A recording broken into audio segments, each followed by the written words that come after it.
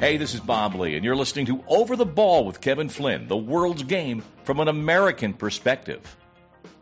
Hello, everybody, and welcome to Over the Ball with Kevin Flynn, alongside media executive Grayle Hallett and Serie A specialist, soccer journalist, and OTB producer Sam Griswold.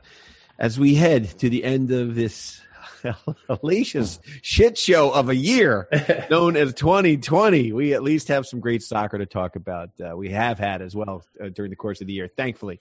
So here's hoping that 2021 we can turn things around. Grayle, I know you're a Beatle fan, so it reminds me of that old Paul McCartney lyric, it's getting better all the time. And then John Lennon just pipes in, can't get no worse. Worse, exactly. No, and it looks like January is going to be a little worse, but hang in there, everybody. We got today on OTB. We're going to talk about this guy, which kind of, where we're at in this world. This guy always knows what's going on in the soccer world, gets us up to date on lots of things, as well as what's happening in the world of COVID, which is our world, the entire world. We catch up with soccer journalist and a friend of ours here at OTB, Grant Wahl. He's put together a fascinating podcast series called American Prodigy, the Freddy Adu story. Absolutely riveting. As many of you know, soccer folk, Freddy was touted as the next Pelé. Gee, what could go wrong there? And he was touted as a savior of U.S. soccer. And all of this before the youngster was even old enough to drive. So you'll definitely want to listen to that podcast and listen to our interview with Grant. I always get Grant and Grayle mixed up when I have you, because you're always on the show, Grayle. But yes. Grant, I'm always like, I have to check myself when I'm Remember, he's far smarter than I. He's on the editorial side of SI, and I was on the ad sales side of SI. So we know who the brains were. Well, it's just hard for me in general. Never mind. Last night I took an Ambien because I couldn't go to sleep because the world is burning and the president's golfing. 15 hours of golf. So it's just ridiculous. So before we get started, guys, on our last show of 2020, what are you over today on Over the Ball? Who wants to go first? I'll go first. I'm over the digits 20. Any combination of 20. That's it. I'm over. I don't want to see him on the back of a soccer shirt. Just any combination of 20. I need that just flushed, and I need to move on to something that includes a 1. I think a lot of people will agree with you. I think people are going to be happy they were born in 2020 when it comes to it. Sam, what are you over today on Over the Ball? Yeah, so I'm over something pretty specific, but I'm over the way referees give basically an automatic yellow card for any foul that breaks up a counterattack. And what I mean specifically is you see this all the time when a guy is countering, he gets a little bit of separation from the defender, and he cuts in front of the defender, and then basically just stops. He waits. And the guy runs into him, which is a foul, totally a foul, but I don't think it should be an automatic yellow card. I just think there needs to be a little bit of leeway in that. I think refs are or is very it a judgment quick. Call? I think it's automatic yellow. Well, I don't think it's written down that it's an automatic yellow, but in the games that I watch, it seems to be an automatic yellow, certainly in Serie A. And I think just a little bit of common sense needs to come into it. If guys get tangled up like that, sure, it's foul, but I don't think it needs to be a yellow. It's a great call, Sam, because I think, players have become much more savvy. And when they get the step on the guy, but then they might realize that the guy chasing them might actually be faster than they are. You're right. They hold up to purposely have the guy bump into them. Well, I think it's a good play. I mean, it's just drawing a foul and drawing contact. Sure, but I just don't think it needs to be a yellow. I think a yellow needs to be a cynical foul on a counterattack. I mean, to me, that's just so different than grabbing a shirt. Grabbing a shirt to me is just so cynical, right? When a guy's off to the races and you grab the shirt. Well, look at every corner kick. You see it in slow motion. It's unbelievable. It's like, players are, it's like, sodomy is being committed. But, another thing is I think people who don't know the game see a guy go down and then you see it in slow motion replay and you're like, wow, okay. He, stepped right on his Achilles tendon, with his foot. So, I mean, it's tough. It's a judgment call because it happens so quick and in real time. We've also talked about this just as players in pickup games. There's nothing more cynical than somebody purposely handballing it when somebody chips a ball to a guy that's wide open, right? Is there anything more annoying than the on purpose handball by somebody? I think you should just be sent off the pitch, and that's it for you at that point. Yeah, I mean, it's annoying in a pickup game, but exactly, that's what I was saying. Game. So yeah, I mean, just at least you can penalize it in a real game. So all right, so a lot happening.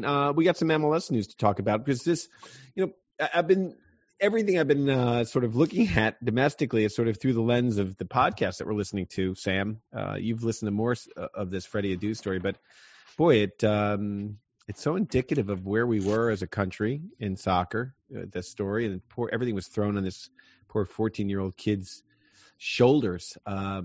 But a very, very interesting story. I've really enjoyed it. How about yourself?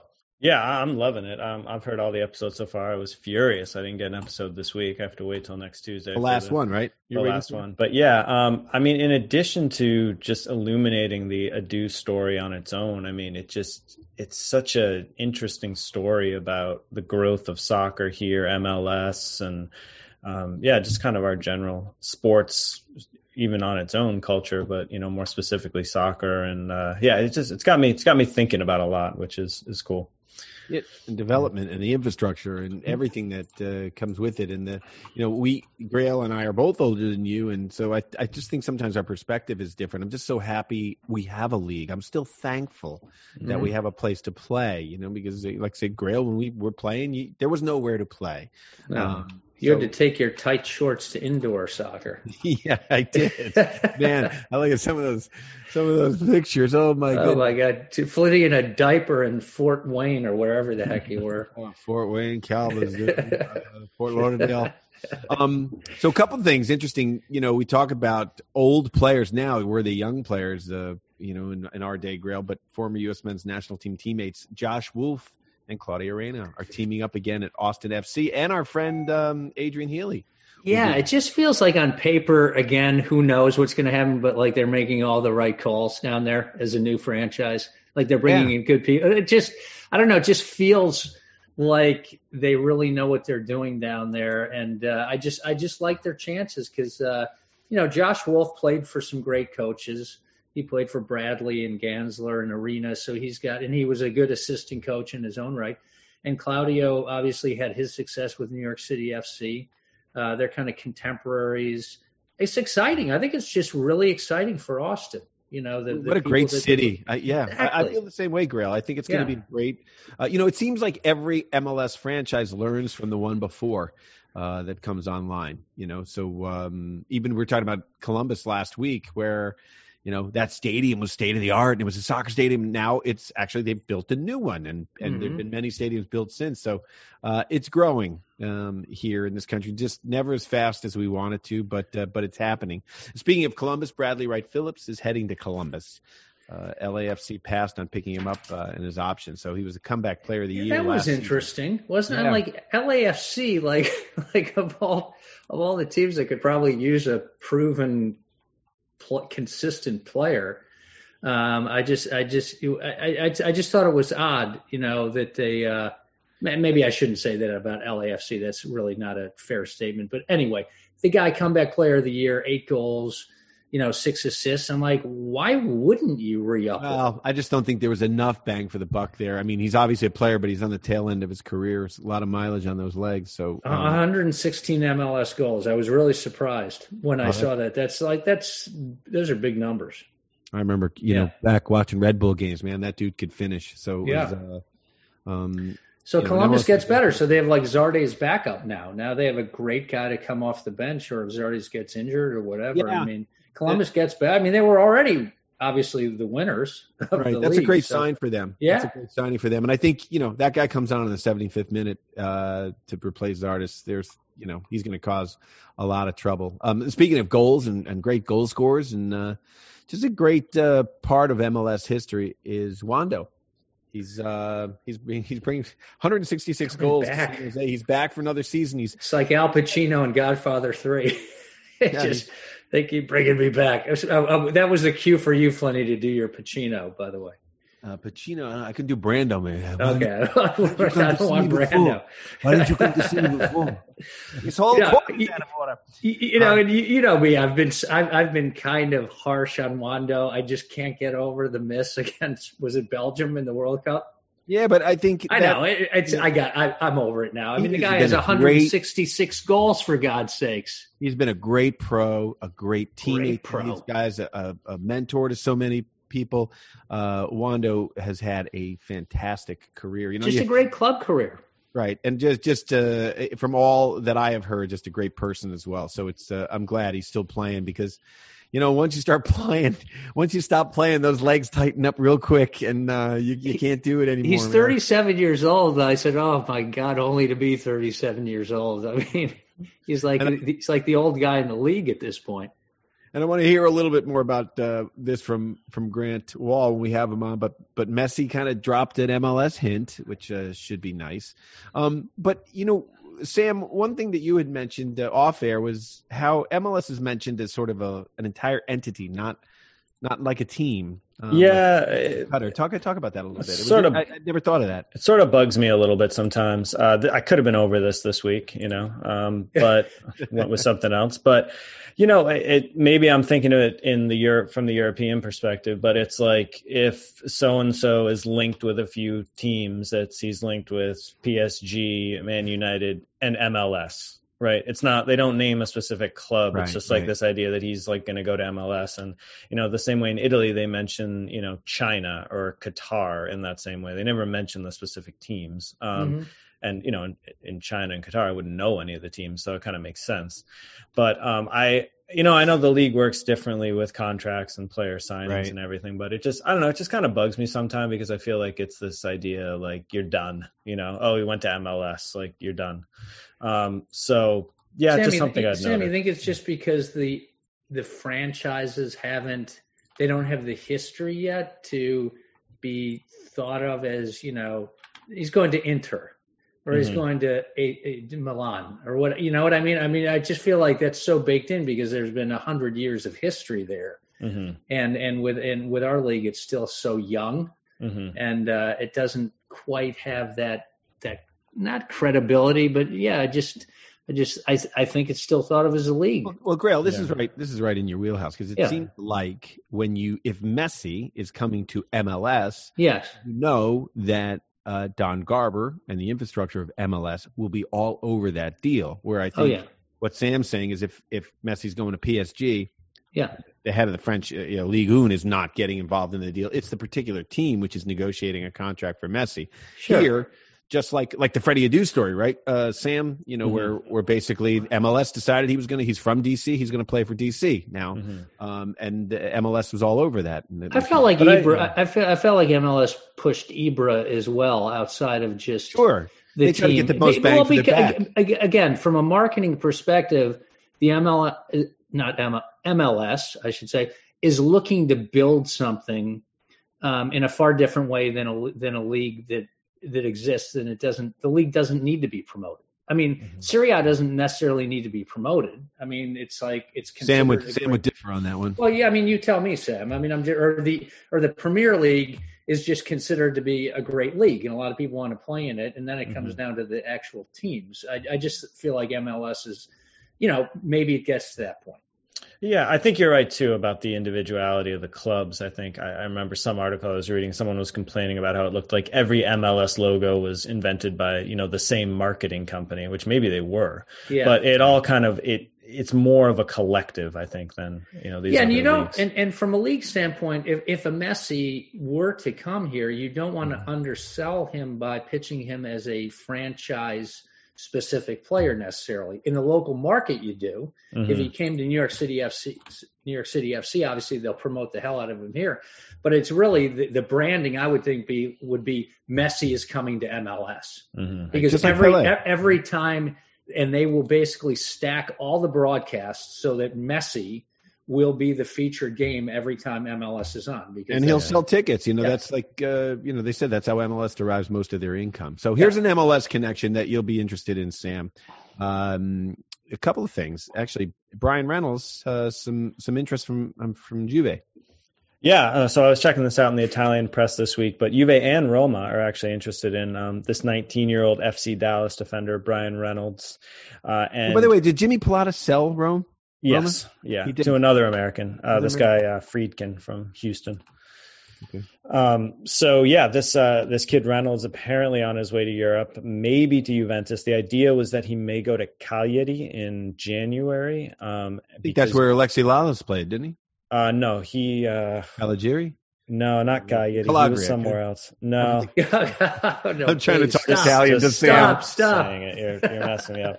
I'll remember. He played for Pro Cagliari. I'll remember where Lalas played, but it was not Cagliari. Juve have to clear up a spot for a foreign player on their roster, so the idea was he may go to Cagliari for the end of the season and then go to Juve in the summer. But Roma are also interested and apparently has an offer to play with Bruges in Belgium, too, in January. So nice. Looks like he'll be on the move. I think Gooch played there. On Wayhood. You're right. But it's cool. I think you're really already seeing the impact of Weston McKennie in Italian soccer, because this is another kid from FC Dallas. And, McKennie's had a really, really good start to life at Juventus. And there was even an article that you guys won't be able to read, but in an Italian soccer magazine called Rivista Undici this week. I get that every week. Well, it only comes out 4 times a year. But the article is titled "How I Fell in Love with Weston McKennie," and it's a great story about how this guy Federico Sadica, the writer, talks about McKennie sort of being this very modern player, very versatile, can play anywhere, brings a lot of like joy and team spirit to the field. And it's funny because in Italy, joy is not often a word you hear associated with the game. It's more of a grind food. Sometimes. It's work. It's just work. Exactly. Defense. Cardinazio. So it's cool to see. I mean, I'm always nervous about Americans playing abroad, and I have this chip on my shoulder. Like I think we all do a little bit, but this is great to see. Definitely. So this is some sad news, but I mean, it's not to be unexpected. FIFA scraps men's and women's under 17 and under 20 World Cup slated for 2021 and moves them to 2023. Yeah. Well, I guess because of COVID, right? So Peru, Indonesia, the women's tournaments were on the other side of the world. I mean, you just can't control stuff. And again, player safety being the number one thing, you can push it back a couple years. Hopefully things will be better.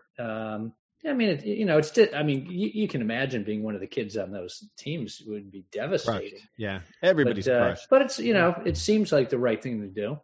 Yeah, absolutely. It's almost like no choice, I think. So, Sam, I know you love to watch youth tournaments and play. So what are you going to be watching if you can't watch those games? Well, I probably would have watched these games, I guess. But it sort of bugs me that these youth tournaments in soccer aren't more widely publicized and a bigger deal. I've been thinking of this especially this week because, as I said last week, I'm taking a week off from soccer, and I've been watching the World Junior Hockey Tournament, which is taking place up in Edmonton, which is maybe the tournament I look forward to most every year.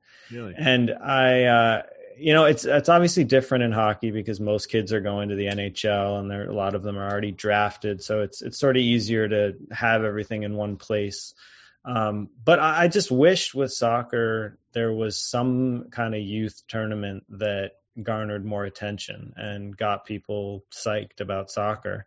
And I think especially it's a big sort of opportunity here in the U.S. that we should do something like this. Like Little League World Series, I think championship was the most watched baseball game of any game last year, in 2019 when they we're still playing. I mean, like people love these tournaments, and I think there's the potential to do something cool. But yeah, so far, I don't know.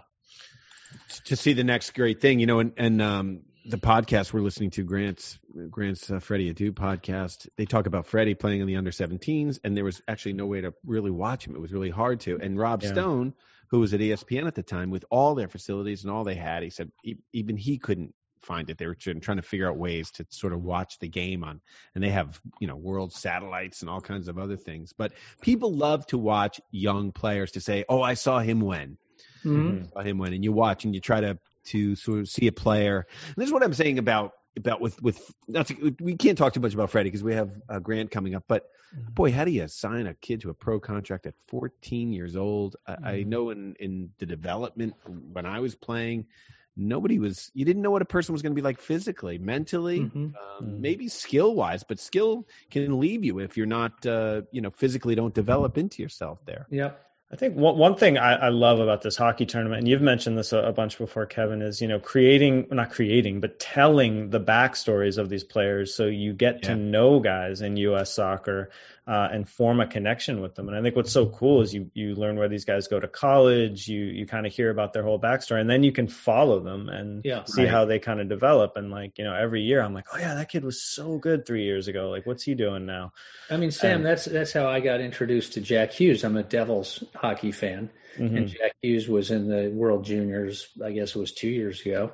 And, there'd been a lot of buzz about him and his brother, who's an excellent defenseman as well. Yeah, and you're exactly right, because I kind of came into that tournament just knowing who to look out for. Yeah. Really exciting to see them perform on that stage. You mentioned that, Sam, in '94 when I worked for ESPN, what I wanted to do was to show the players and their personalities and their backgrounds. And so I tried to do sort of funny, entertaining stories that sort of I discovered, Lexi. Lexi was a walking soundbite. He was just fantastic copy.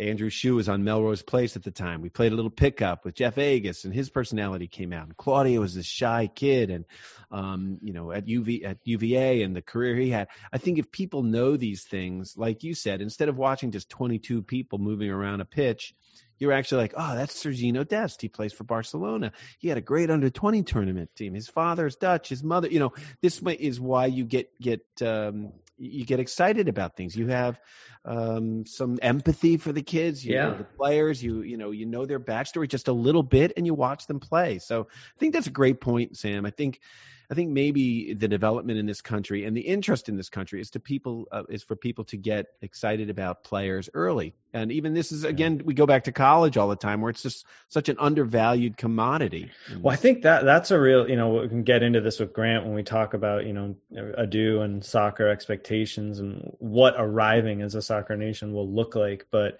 I think knowing the backstories of these kids is one thing, but also being able to relate to them in some way is another. And, if you're watching a team with a bunch of kids who are playing college, you're like, oh, there's a UMass kid on the team. That's awesome. Right.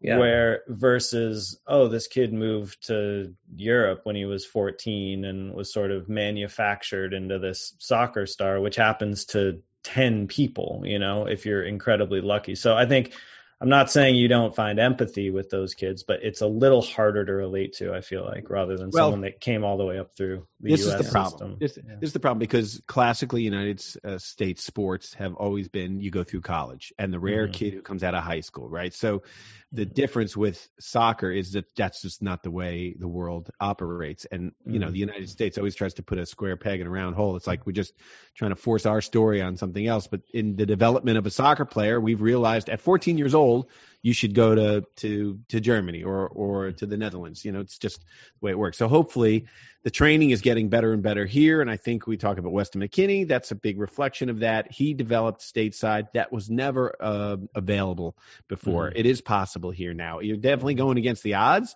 but boy, what Pulisic did is against the odds as well. But here we are. We're talking about 10 players that are playing over there, and it's getting better, just not quick enough. So, all right, we want to get to Grant, but Grayle, do you want to talk about the EPL? Really quick? Well, it's just it's the crazy time. It's the crazy time. The COVID stuff obviously is looming over the league right now, and whether or not they decide to take a break in January will be interesting. We'll talk to Grant about that. But yeah, just ups and downs. I just feel like, again, and I'm a broken record, but I just feel like the season is going to be full of ebbs and flows.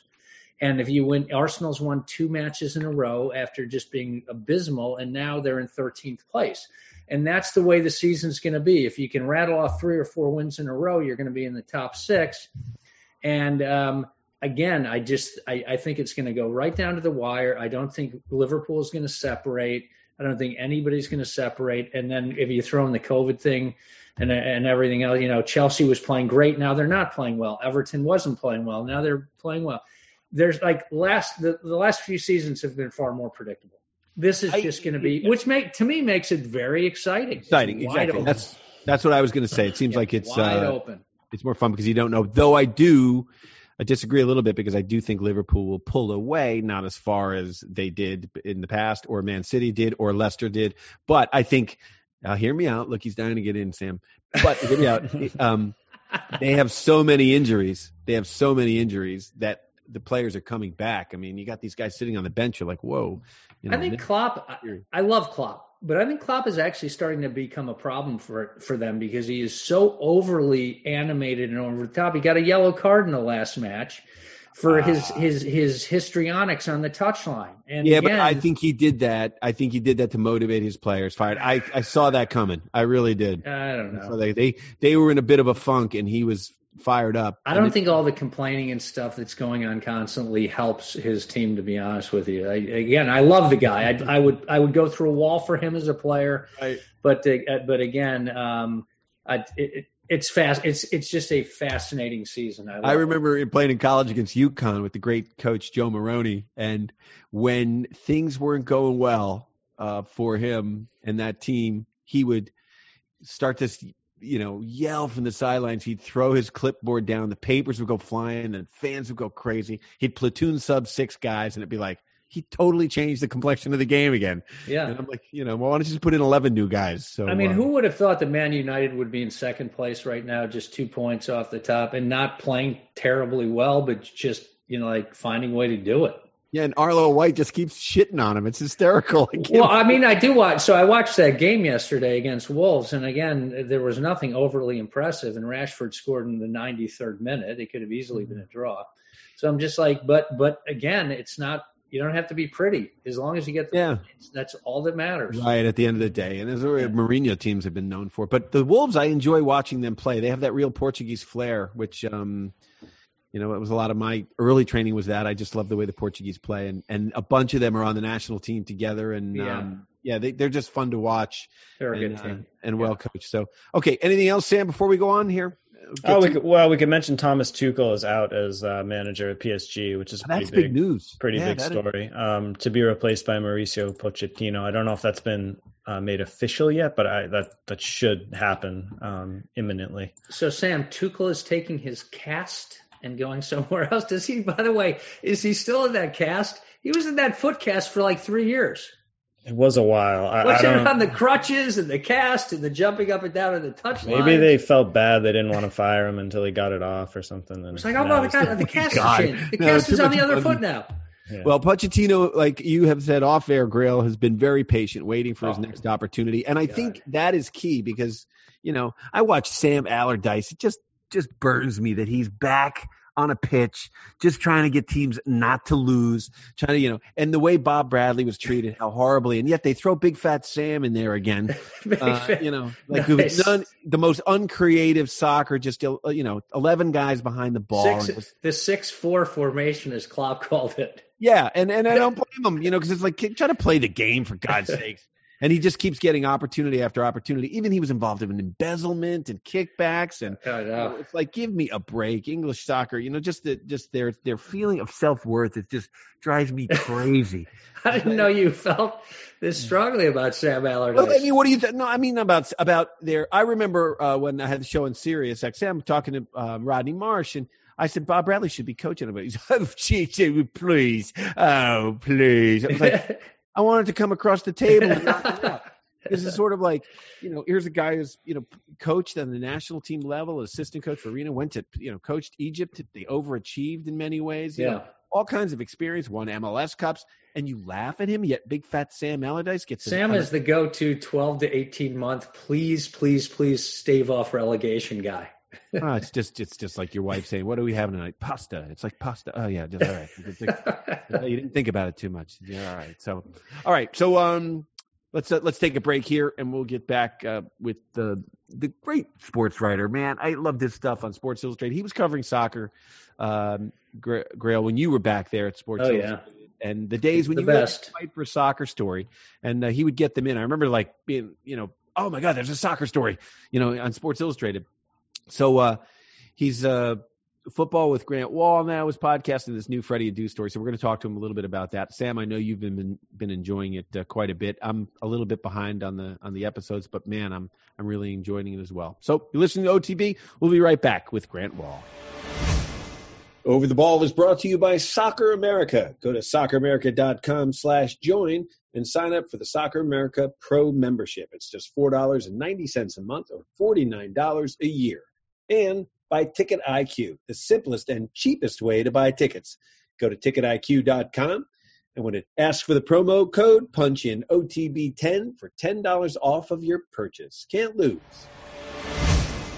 All right, joining us now on Over the Ball, he is the longtime go-to journalist for soccer in this country, veteran of Sports Illustrated, host of the podcast Football with Grant Wahl, and most recently the host and creator of American Prodigy, the Freddy Adu story, which we talked a little bit about up top. Just an amazing, amazing story. He's back on Over the Ball, Mr. Grant Wahl. Grant, welcome to OTB. Yeah, good to be back with you guys. I think we can say Happy New Year, right? Oh, please. Let the year be over, man. Oh, Happy New Year for sure. People are just so beat up and tired by the year. We're just trying to get through it. And your wife is a COVID specialist, a medical person, and we'll talk about her in a little bit because she's doing God's work basically at this point, and it's just so upsetting. Anyway, but we want to talk about soccer and this great podcast that you have. I'm a couple of episodes in. Sam, I know, has listened to all of them, is waiting patiently for the last one to be released next week. Grayle can't read or write. But boy, what a fascinating story. First of all, you're a great writer. You really are. And I think you really lay out this story that all of us in the soccer world knew about, but we thought we knew Freddy Adu, but we really didn't. And first of all, a couple things hit me right away was what a nice kid he is, a nice young man this kid is. And to have all that thrust on your shoulders, there's no way you succeed. There's no way you make it. And listening to even just the first episode, I just was touched about how this is an actual success story. He was a success. His mother has never worked since, she was working 2 jobs when he was a little kid, and he was raising his brother, babysitting him and everything. So I just got such a good feeling in some ways. I don't know what lies ahead in the other episodes, but boy, an amazing story. What has the feedback been so far from some of your listeners? And the feedback's been amazing, which I really appreciate because we spent 5 months putting this podcast series together in isolation, as you do when you create something. And so after spending that much time with it, this was a real labor of love. We started the interviews in early June, I think. Ended up interviewing 24 people throughout June and early July. At that point, we had gotten a no from Freddy Adu about participating in the project, a polite no, but he had never spoken in detail about the blow by blow of his career before. And I understand why, because a lot of it's painful, I think. And yet it doesn't come up across that way when you hear him speak. He's not bitter. I mean, and eventually we did convince him to change his mind, and Freddy Adu participated, which has made this a much better series than it would have been without it. And that process was an interesting one. He had people close to him who I had interviewed for the podcast go back to him and say, you really should consider participating in this because it's trying to be the definitive Freddy Adu story. And I had always wanted there to be a 30 for 30 on Freddy Adu, and there never had been, which is why we did this. Which is crazy. There hasn't been a 30-30 on this story. Well, he said no to them. So ESPN's not dumb. They were like, yeah, we should do this. But it really took, I was very proud of it because I earned Freddie's participation with journalism. And then once, I wasn't sure, it had been 10 years since I had interviewed Freddie. What would he be like? And this is where it gets pretty interesting in terms of what you're saying about, is this a sad story or not? Because I think most people would assume that it is. Mm-hmm. And in some ways, about what could have been in terms of his soccer career, okay, yeah, because the expectations were set incredibly high and he didn't reach those. He didn't win World Cups. He wasn't the next Pelé. Right. But the actual life story, of a kid who grew up in Ghana and won the U.S. immigration lottery with his family and came to the U.S. at age 7 and earned probably $8 million in his career.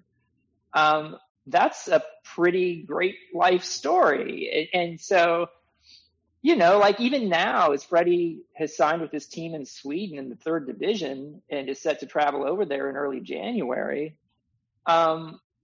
he's not coming to the national team, but he's playing pro for the first time in 2 years. And that's kind of inspirational from a love of the game perspective. He's still playing, and that's why we play. I mean, I played after, and I wasn't getting paid. I loved it. And so, I think it says a lot about you as a journalist because, soccer people trust you. And as soccer players, especially from my generation, Grayle's generation as well, we're always a little bit, we were always criticized, and, people who didn't understand the game would say things. So I think you're trusted within the soccer world. So I think that did a service for you and why he probably allowed you to do it. Also, I think a lot of his friends that you played with know you as a soccer journalist and knew the take you would have on this thing. So he trusted you there. But to talk about to do a podcast about a person who's still actually playing, I understand it because I tried to give an award to Conan O'Brien at the Nantucket Comedy Festival, and he didn't want to. And he said he didn't want to because he goes, I'm still working. I'm still doing it. And when you do one of these things, it's almost like you're looking back on a career and everything. And the kid's still living his life and still being a productive citizen. So I could understand that. But, man, he jumped in, and we're glad he did. Sam, did you want to ask a question? Yeah. Yeah. First of all, Grant, I love the podcast. Congratulations. Right. And, beyond just the Freddy Adu story, which I found really interesting, is just the sort of picture you paint of U.S. soccer and MLS and the kind of evolution. And it really just got me thinking about a lot of things. And you answered this maybe a little bit already, but about the expectations, and you put in the quote from Phil Knight about, he could be bigger than Jordan and everything. But I'm just curious, what do you think he would have had to have done to achieve those expectations? I mean, you mentioned winning a World Cup, but it was almost more than that. It was like he had to make soccer, the biggest thing in the U.S. And, would that ever be possible? Even if he had won a World Cup? I don't think one person can do any of that, and I think this is sort of emblematic of questions we've heard, all of us, about American soccer over the decades, which sort of presume that there's some savior out there, some one figure who's going to take soccer to an entirely new level in the United States. And that's just not going to happen. The way a culture changes is a lot of different things happening that move things forward. And I actually think a lot of that stuff has happened over the years, but it's been a lot of different things. And Freddy Adu, before he had even played a professional game, at age 14, was in a national TV ad campaign with Pelé. And adults made that decision. MLS was in a completely different stage of its development. It was down to 10 teams compared to 26 today. It was in danger of folding. And they were latching on as a league to just about anything that could get mainstream attention. And here came this 14-year-old kid with a lot of promise and talent. And I think people just sort of lost their minds a little bit. And I think, it wasn't just MLS. I mean, it was also, to some extent, it was other factors. The people who represented Freddie, the decision to turn pro at 14, the media coverage. When I look back at my own coverage, I don't think it was irresponsible. I mean, there's caveats in there about what could go wrong, but I probably over-covered him. I did 5 stories in the magazine on Freddy Adu in 2003 and 2004. And that was probably too much. And I don't think I covered Christian Pulisic the same way when he emerged in 2016. And so there are some lessons there, I think, for everybody, including me. You mentioned also, Grant, how it's much easier for someone like Pulisic in Germany to sort of develop away from the spotlight, and how everything here was just Adu all the time. And I wonder, do you think that had to do with this idea that, Adu was going to be the the star that we produced, that came all the way through the American system to prove that we could do it. You didn't have to go to Europe when you were 14 to become that kind of player. I mean, I think this gets into sort of the dreams of American soccer fans. To some extent, those still exist, right? But I mean, like that we can create the United States a global men's soccer superstar, just like all the traditional soccer countries. And this kid was going to be that. And so, yeah, I think there's always been this sort of insecurity among American men's soccer fans about all of that. And so we've sought out these types of prodigies, and I think our culture is just obsessed with sports prodigies, and that's not limited to soccer. I mean, especially in the early 2000s, I was doing our first LeBron James story we put on the cover at Sports Illustrated when he was 17. I remember, Tiger Woods in the late 90s was a sports prodigy who also made it. Michelle Wie was coming out around the same time. There had been stories about Jennifer Capriati. I think she was on the cover of SI at age 13. So it's something that we've always had a fascination with. And some of these prodigies make it, some don't. And I think Freddy in particular, we set up to be almost certainly a disappointment because those expectations were so high. And he bought into that too. So like first season in 04 as a rookie at 14, 15, he wins an MLS title, scores 5 goals, has 3 assists, plays in every game. And he felt at the end of the season like he was a disappointment. I think, yeah, exactly. Because usually when you step onto a team and you're a young person, you learn from the older players. They take you in and sort of show you what it's like. They role model you a little bit. When you're a superstar and you're making more than everybody else, it creates some dissension within the team. I'm sure you get to that in this as well because you're treated differently as a superstar and you're sort of playing hurt, and yet he's not playing. He's making 10 times more than you. And I also think America, we want everybody to be the best in the world from the United States. You mentioned Tiger Woods and LeBron, and the thing with LeBron is to be LeBron. LeBron came after Will Chamberlain, Elgin Baylor, Oscar Robertson, John Havlicek. All this history that came before all these great players that were produced. It was like the game was invented on Freddy Adu, and there's just no way to not fail. Grayle? Yeah, Grant, I want to pull that thread a little bit more. Obviously, expectations exist all around the world. I had the good fortune of living in England when I was younger. Sam spent time in Italy. So we've seen it, but do you think it's uniquely American, these incredible expectations we put on pretty much anybody in any field? I mean, we can go beyond sports. We can go to education. We can go into the scandal to get kids into college. Is it just kind of a microcosm of just the bigger issue of just what are the benchmarks for success? What's acceptable anymore? Right. I agree with you. I mean, at the end of, this month, actually, in December, Time Magazine didn't just release its Person of the Year. They also released their list of Kids of the Year. And these it was like a 14-year-old, who's doing these incredible things, and already is doing work that a doctor would do. And they even listed them from 1 to 10, ranking kids. And you're just kind of like, really?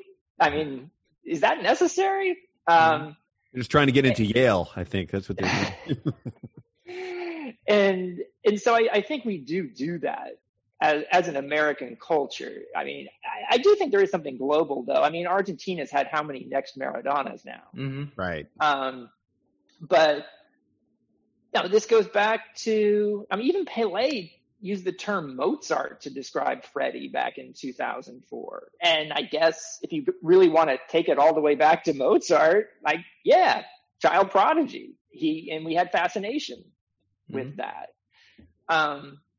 With Freddy, he was in a league, MLS, that also, because it was so desperate for attention, required him to spend so much time promoting and doing interviews that another soccer league somewhere else wouldn't have had to do just to get attention. And so he wasn't working on his soccer very much. And, DC United teammates at the time told me that, like Ernie Stewart said he felt sorry for all of the promotional stuff, autograph signings that Freddie would have to do around a game, and he wasn't working on his soccer enough. And those are the years that Christian Pulisic has said were the most influential on him, that 14 to 16 to 17-year-old. And Grant, you and I have talked about this before. I had always noticed that a lot of the under 17 players, a lot of the under 20 players, guys who are at that age getting the best coaching, best facilities, the best training, don't make it to the full side. And many times the odds are against them, actually. And so, boy, this kid had a lot stacked against him. And I think you talk about a 30 for 30. Usually they end in some sort of cocaine-induced tragedy on the streets with a shooting or something. Not the case with young Freddie. And that's what I find so interesting about it. And that's also, I asked Arnold Tarzi, his first youth coach in Maryland, who remains close to Freddie, about something Arnold said to me back in 2003 when I did my first story on Freddie. He had told me, I hope Freddie doesn't become a sad story. Yeah. And I asked him about that this time, 17 years later. And I said, Arnold, I remember telling me this, like, do you think Freddie is a sad story? And he does not.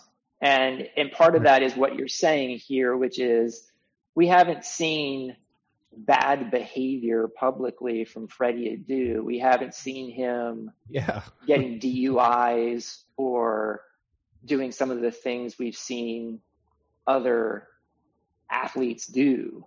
So, that's something to keep in mind. Absolutely. He's still playing, well. and he's taking care of his mom. I mean, this is a kid, like you said, from Ghana who hit the lottery. And most people don't pan out the way they're supposed to, but most people don't live this sort of life, a nice, constructive, positive life that he's had so far. So therein lies the crux. That's what, because people are looking for the big, that's what I find so interesting about your writing. It's such an interesting story, yet there's no, crazy thing that happens at the end. He buys a volcano, plated in gold that he lives in and loses all his money. There's none of that. It's just a soccer journeyman's story. And I remember working at the Cosmos soccer camp, and they had brought us, a kid from Africa in who looked exactly like Pele. Pele brought him in to the camp, and the kid could juggle like crazy, could not play a lick. He was a horrible player, and I thought, this poor kid, they would introduce him as the next Pele, and he didn't want it, and he would put on a little juggling exhibition, and then we'd all scrimmage that night and be like, oh, dude, take this guy and he can't do anything. I felt like so sorry for him. Who could, you mentioned Argentina, how many next Pelés there are. No, Maradona's. Nobody wants that shirt. Nobody wants that jersey now. It's like, give me number 8, for a while. So, all right, so let's switch topics. So if you have not listened to this, you got to give it a listen. It's one of the best podcasts I've listened to. I'm as I said, I'm 2 in. So congrats on that. It's really some great work. And that's my dog. He likes it too. He likes Grayle, I know you want to get to COVID a little bit. Yeah. So Grant, obviously a lot of concerning developments in the EPL with COVID. A couple of days ago, the Everton-Man City match was canceled. There's some other matches that I think Fulham Spurs today might be kind of teetering. I don't know. I haven't seen the latest, whether or not that's been postponed. And the EPL is talking about potentially a 2-week circuit breaker, as they're calling it, in January to just shut down the league. Just curious, because you have kind of an inside look on this with your wife, the Dr. Celine Gounder. What the level of concern is, because it just seems to be flying under the radar this time. I don't know if it's because we've got fatigue, but it's a big deal, and we're not hearing a lot about it. Yeah, this variant of the virus that is more contagious in England is a real problem. And that's what I'm told by my wife. Now, she's not a huge soccer fan, but she's certainly shared with me the concerns that are out there about variants, mutations. There's another one in South Africa. And there's certainly concerns about a variant in the U.S. potentially. I think it hit Colorado yesterday, Grant. Actually, they have Yeah, I mean that's the first detected case, but like part of the issue is that the U.S., which doesn't spend enough money on public health, had the capability all along of doing genomic testing to find out, are there variants here and there in the U.S., but they just weren't. The U.S. wasn't doing it, and so we're only starting to now, but because the variant has been around for a few months now in England, where they actually do spend money on genomic testing, the feeling among experts is that this variant from England has been in the U.S. for a while. And then the question is just how much. And because we're a country of 330 million, much larger than England, has our own variant potentially come up in parts of the country where we've seen real spikes. And so hopefully we'll be finding that out in the coming days and weeks.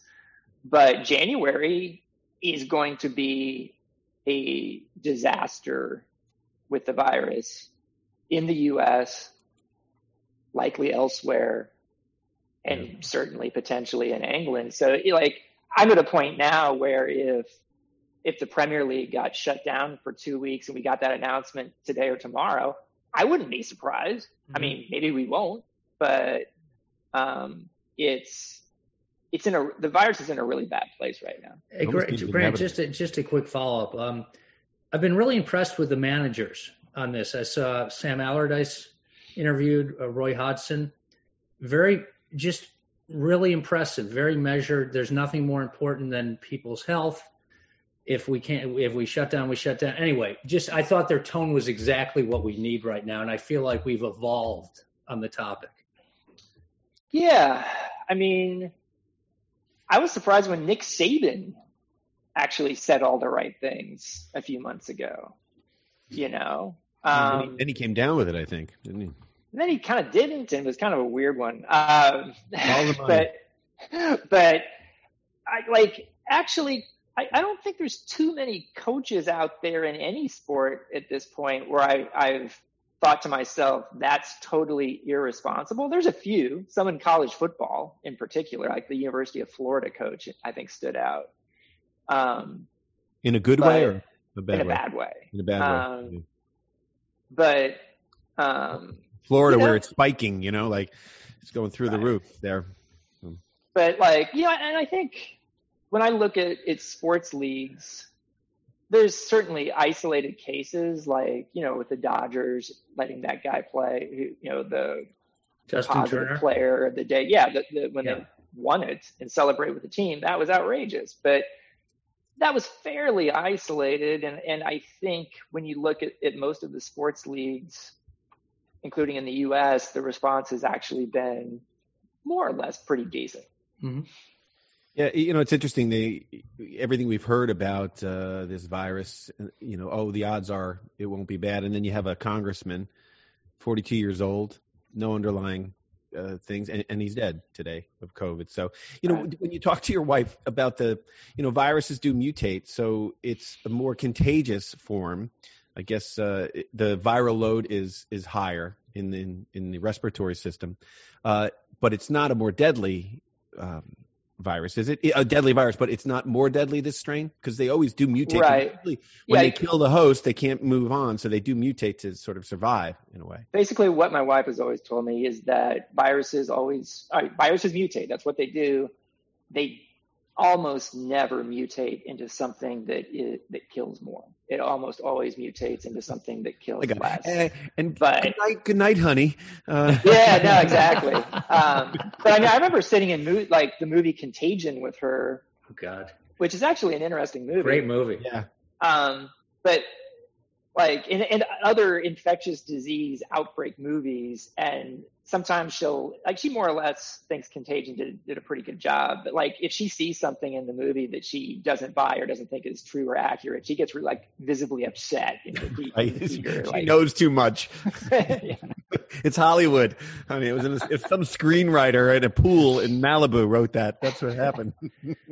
So, all right, let's switch. Let's get back into some soccer stuff. Not that that's not soccer, because, your wife might not be a soccer fan, but it is a global game. And so we are understanding that we are not the world, the United States. And I think it's been a horrible lesson for us here. The game, a lot of things that the Premier League and other leagues did, we were behind them, and we sort of copied them in lots of ways, and for good reasons. But Sam, I wanted to ask you a little bit about CONCACAF. Yeah, Grant, I was just sort of lamenting a little bit the CONCACAF Champions League these past couple of weeks. And I know this has been obviously a crazy season for everybody, but I'm just curious what your take is on the sort of, I don't want to be mean, but like lack of synergy between Liga MX and MLS and the CONCACAF Champions League, and what you're hearing about potential collaboration down the line. Yeah, I interviewed Don Garber for my podcast, Football with Grant Wahl, recently, and asked him specifically about some of the things I had heard recently, that FIFA and CONCACAF were open to the idea of a merger between MLS and Liga MX at some point. And Garber said that, yes, he had heard the same things about the openness of those governing bodies, but he also said this isn't something a merger is not happening next year or the year after. This would take a while for it to happen. And it would be a very complicated thing because you can't have a 50-team league. And so we'll see. Like, the merger stuff seems to be being pushed more from the Mexican side than from the MLS side. But MLS hasn't shut it down, I guess, publicly, is what they're saying. And so, where does CONCACAF Champions League fall into this is a good question. I think CONCACAF Champions League should be a bigger deal. Yeah, definitely. And I get frustrated that it's not. I get frustrated that MLS teams haven't been good enough to win it. And so, it would have been cool if LAFC had won this year. And they were ahead in the second half of the final and lost. So I just feel like MLS, if they say they want to be one of the world's biggest leagues, which is what they say, you got to be you aren't the best league on your own continent at this point. And that's been the case for a long time. So it's a little bit like Charlie Brown running to kick the ball and Lucy keeps pulling it away. That's basically what Liga MX has been doing to MLS and CCL now for a long time. But then there's the other aspect, because I had the head of CONMEBOL on my podcast a few weeks ago, Alejandro Dominguez, who sort of randomly went to the University of Kansas, Paraguayan guy. And I asked him about the potential of Libertadores, the great South American version of Champions League, including not just Mexican teams like it once did, but MLS teams at a certain point. And he's like, look, we're open to it. I think there's a lot of travel logistical issues that you have to deal with, but I would to me, that would be the best situation at some point, is if there could be a Champions League type club tournament in the Americas, and MLS teams would be good enough to compete, because that would be pretty awesome. Grayle? Yeah, speaking of MLS, Grant, it looks like the league and the Players Association are going to be back at the bargaining table. That 5-year tentative deal that they had. In the wake of COVID, I guess it's opened up all sorts of issues, and I'd just love to hear your take on that, and if people just knew that was going to happen, and here we are.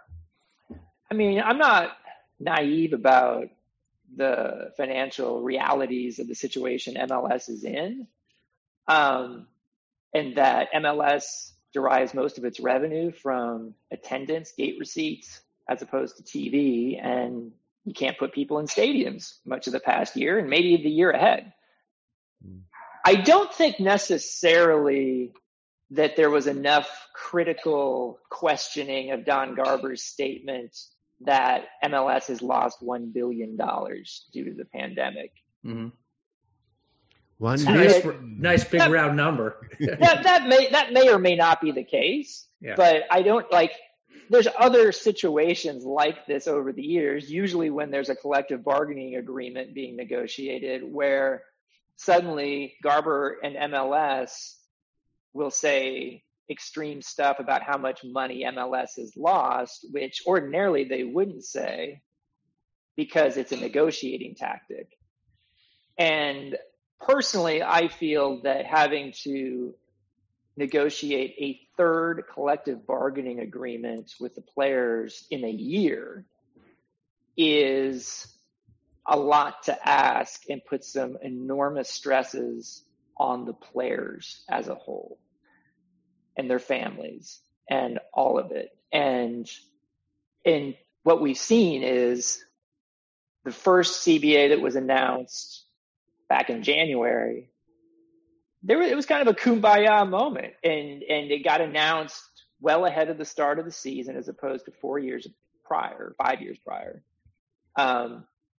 And the players were saying positive things about the whole process, positive things about management. Then when COVID hits and there's another negotiation for a new CBA, and Garber and the owners threaten to lock the players out, that's when things went south. And so the players coming out of that CBA negotiation were in a totally different frame of mind about ownership. And part of that negotiation resulted in this force majeure clause that would allow ownership to tear up the CBA. Man, I hope there's not a test on this because I'm going to feel there's a lot of moving parts. I just like hearing the word force majeure.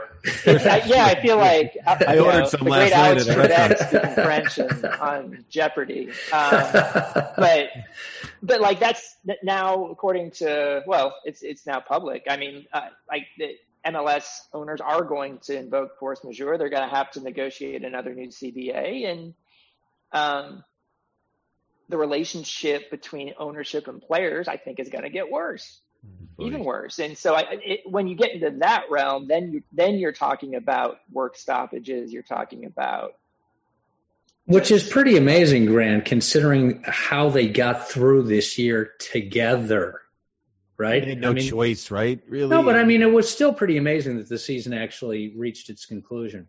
I mean, right. I thought it was a great accomplishment on both sides, frankly. Yeah, and I think the players went through a lot, and especially like the Canadian teams, but like the whole league, like all these Canadian teams that basically, like Toronto set up camp in Hartford for a few months, Montreal in Hoboken, right? Vancouver in Portland. So I mean, like it was just.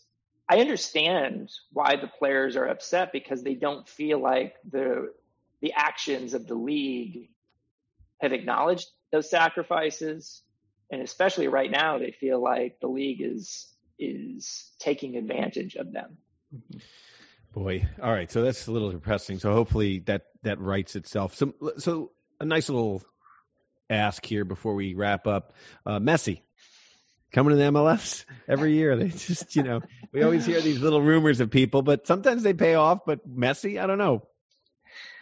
I mean, he says in this very interesting interview, and Messi doesn't give many interviews. So interview over in Spain this past week that, among other things, he says he's always been interested in playing in the U.S. League. So he's not sure if that'll end up happening. He's focusing, he says, on the next 6 months, which makes sense.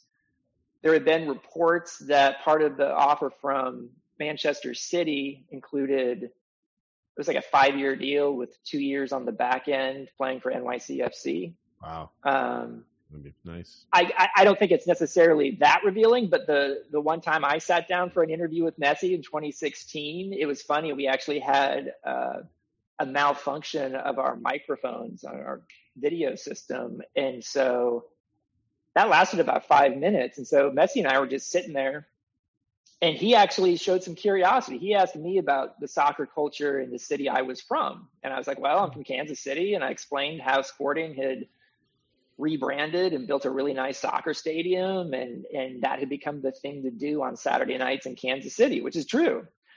But it did tell me that he was curious about soccer in the United States, and not just soccer, but MLS. And we talked about his interest in the U.S. So, like, last month, I guess, when in that Champions League matchup, when Messi and Ronaldo greeted each other warmly on the field, I think I tweeted something like, 2023 NYCFC versus Inter Miami, with that picture. And yeah, Ronaldo's definitely Miami bound. He's got it written all over. Yeah. Why not? I love it. Well, we talked about Freddy Adu and how we tried to just dump a legacy on his back as a 14-year-old kid. But you mentioned Messi now. I think a lot of it has to do with maybe the history in the United States with the NASL and Pele coming here and Beckenbauer and Cruyff and, great players kind of come here and they've enjoyed themselves, like Rooney. His kids went to school. He walked them to school. It was like, it's a great way to finish out your career. We just hope you still got some legs left when you're doing it, like Ibrahimovic or whatever. So, Grant, we appreciate you joining us on OTB, scaring us with all the COVID stuff that you know too much about. My God, I'm gonna have to take another sleeping pill tonight just to get through this. But congratulations on that podcast. As I say, I'm looking forward to listening to the next couple of installments, and we're gonna buy Grayle a Walkman. So hopefully we can maybe listen to it. I will be doing it all over the holidays. I still got a few days to listen to all of them. Football with Grant Wahl, and then American Prodigy, the Freddy Adu story. It's fascinating. Grant, I appreciate you joining us on Over the Ball. Have a great new year, pal. Better 21. Thanks so much, guys. Happy New Year. Hey, remember to tweet us at Over the Ball, like us on Facebook and Instagram, and write a review. In fact, make us one of your favorites. It makes a big difference. All right, that was great. I always love talking to Grant Wahl, and can't wait to finish this Freddy Adu story. Sounds good.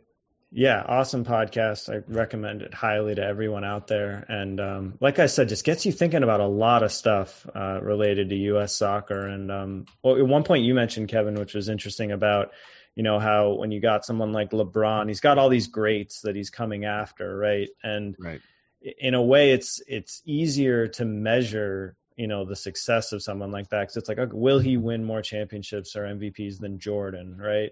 But with Adu, it was like, we needed someone to set a benchmark, and we didn't even know what that looked like, should he be scoring 50 goals in an MLS season? Should he be winning 2 World Cups? So I think it's not only that expectations were out of control. It's we didn't know what they were, right? We didn't have these targets. With this. Go ahead.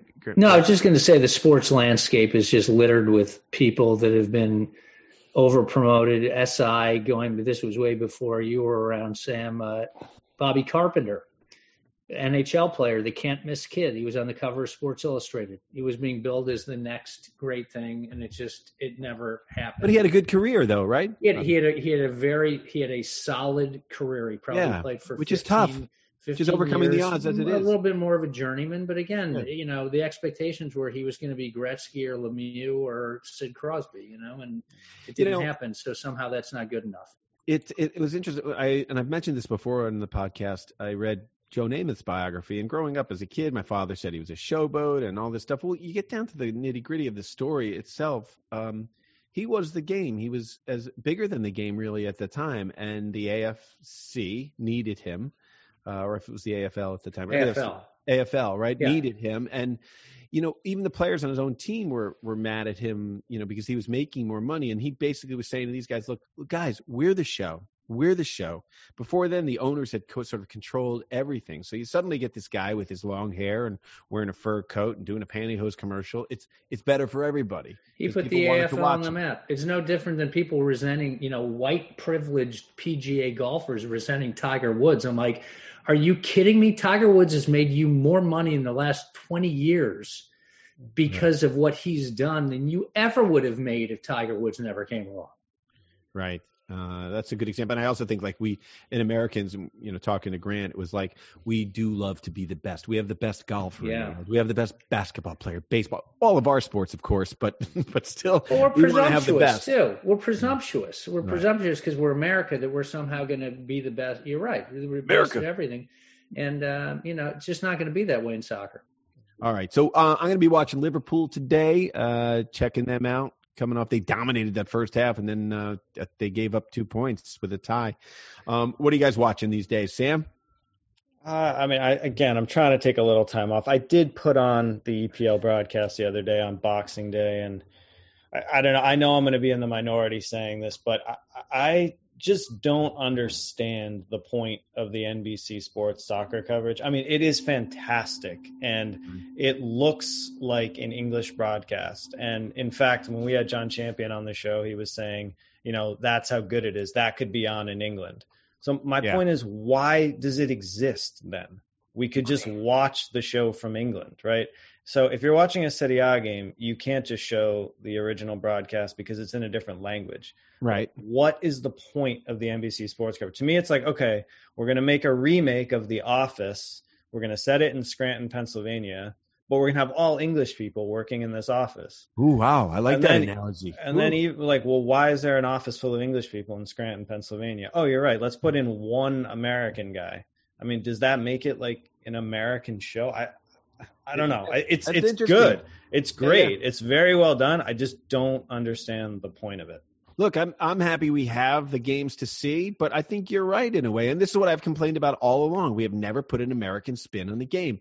And here you have the English Premier League, and everybody's, the English. Well, it's not that. The English, the best players in the English Premier League are not English. The best coaches in the English Premier League are not English. So I don't get why we do the best sports broadcasting in the world. And I shit all over this country all the time. I'm not saying we're the best in everything, but the one thing we are really good at is sports. We put on a World Cup here that all others dimmed in comparison to. We did it in lesser time, right? So we have the infrastructure here, and it just comes to soccer. We don't have the confidence to do it. And yet Kyle Martino was a superstar as far as intellectually and talking about the game. And yet, yes, we have the one token American on there, and then let the English. I can't understand them sometimes. I can't understand what they're saying sometimes. I love the coverage. I think you're an Anglophile. No. I think it's spectacular. That's not what Sam said, though. He said it was great. But No. And I'll tell you why I think it's spectacular. Because you have guys who know the game actually articulating what I'm watching and explaining it. And until Americans can do that as well, Tim Howard's doing a nice job, succeeding Kyle Martino. But honestly, I'd rather have a really good, insightful English person getting it right than Gus Johnson yelling his nuts off. Nobody's comparing you to Gus Johnson. Give me a break. That poor man. No, look, if we can find good American voice, look, Alexis does a nice job. It's not like there aren't good people doing good work on Fox. There are people, but I just feel like the majority of the best talent right now, not forever, but right now happen to be English people. I'm coming over the ball on you, man. You better wear your shin. Or by the way, other countries too. If there's a German guy who's great or what, I don't care where they. I love that analogy. So you're saying that there are not enough American broadcasters that know how to do this game in an American way, even though we do football, basketball, baseball, tennis. No, they produce it in a great way. To me, I'm talking about commentary, either in studio or in match commentary. I just think right now, the majority of the better people at doing it happen to be English. They're the only ones getting the opportunity. I don't have a problem. It's the English Premier League. I do not have a problem watching with English announcers. But I'd rather watch the Sky Sports. I'd rather watch the Sky Sports broadcast straight from England. I don't know why I need another version in Stamford, Connecticut, with English people. Well, because it's a business and because they're driving a ton of ad revenue off the broadcast. So, there's a reason for it to exist. Yeah. But he's saying with English talent. Couldn't they just pipe in the whatever Sky Sports or whatever Channel 4 is showing in England? They'll pipe in like interview clips from Sky if they want to do stuff like that. But they want. I think we have a whole episode coming up here because this is we definitely differ, and I think your years in England, Grayle, have sort of. I'm totally biased. Yeah, of course I am. I'm admittedly biased, but again, I grew up with that, and I grew accustomed to people who knew the game. Who's the guy who's on ESPN, who's on with Julie Foudy sometimes, who just yells? And again, I'm like, there's the problem. We've got this guy who's in like doing marquee games, and the guy's just yelling maniacally. Well, I don't know if he's a former player, but I mean, the pool. You know him. He used to be a studio guy, and now they've got him doing play-by-play, and he's a former player. Is he English or no? He's an American player. I think he's of maybe Hispanic descent. I can't remember. You would know him. Venezuela. Well, because you know him, because he used to do the pregame stuff. Anyway. All right, I opened a can of worms here. We can save I like this. that. That's I think the office analogy is a great one. So, all right. So I'll be. By watching. the way, I hated the American Office. I mean, the British Office is 100 times better, but I still think there you go. The That's a analogy youngster holds up. Different demographic, Grayle. Different demographic. No, I loved it. Ricky, you couldn't compare Ricky to anybody. Yeah. Sam, you got anything for us? Yeah, today? so I got a little quiz. So we were talking a bit about the youth tournaments, U20 World Cups, etc. So I looked into it a little bit. The U20 Men's World Cup, formerly the FIFA World Youth Championship, has been held every 2 years since 1977. I'm wondering if you guys could tell me which country has won the most titles. Spain. I'm going to say Germany. Okay, it's actually Argentina with 6. Whoa. Who is the current holder of the U20 Men's World Cup?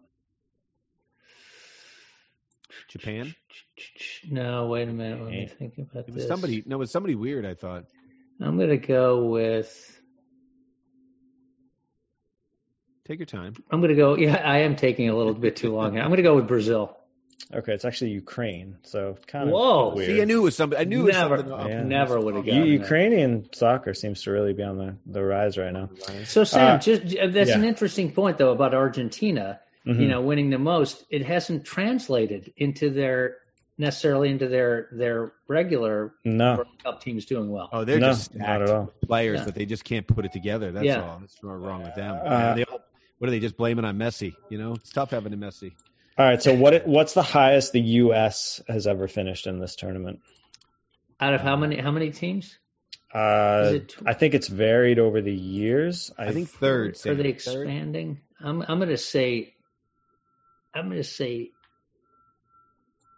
your time, Grayle. Okay, it's actually 4th. The U.S. lost to Brazil in the 3rd place game in what year? So it's in odd years. I'm going to say 96, 2015. Actually, 1989. Oh my God! So we're not we doing. haven't done well. Yikes! Yeah. All right, that's all I got. All right, good stuff, man. Well, this was fun, and it's nice when Grayle is so wrong about so many things. Well, I think I'm consistent with the quiz, if nothing else. Hey, everybody, let's get over 2020. Next time we'll be talking to you, it'll be 2021, and hopefully better things lie ahead for all of us, the world, and the game, and our families, and everything else in between, everyone, because this is, like I said at the top of the show, 2020 has been an absolute complete shit show. I'd like to thank our guest today. He is the host of Football with Grant Wahl and also American Prodigy, the Freddy Adu story. Great listen. Give it a listen. I'm Kevin Flynn. That's Sam Griswold. That's Grayle Hallett. We'll talk to you next time on Over the Ball. Have a great 2021, everyone.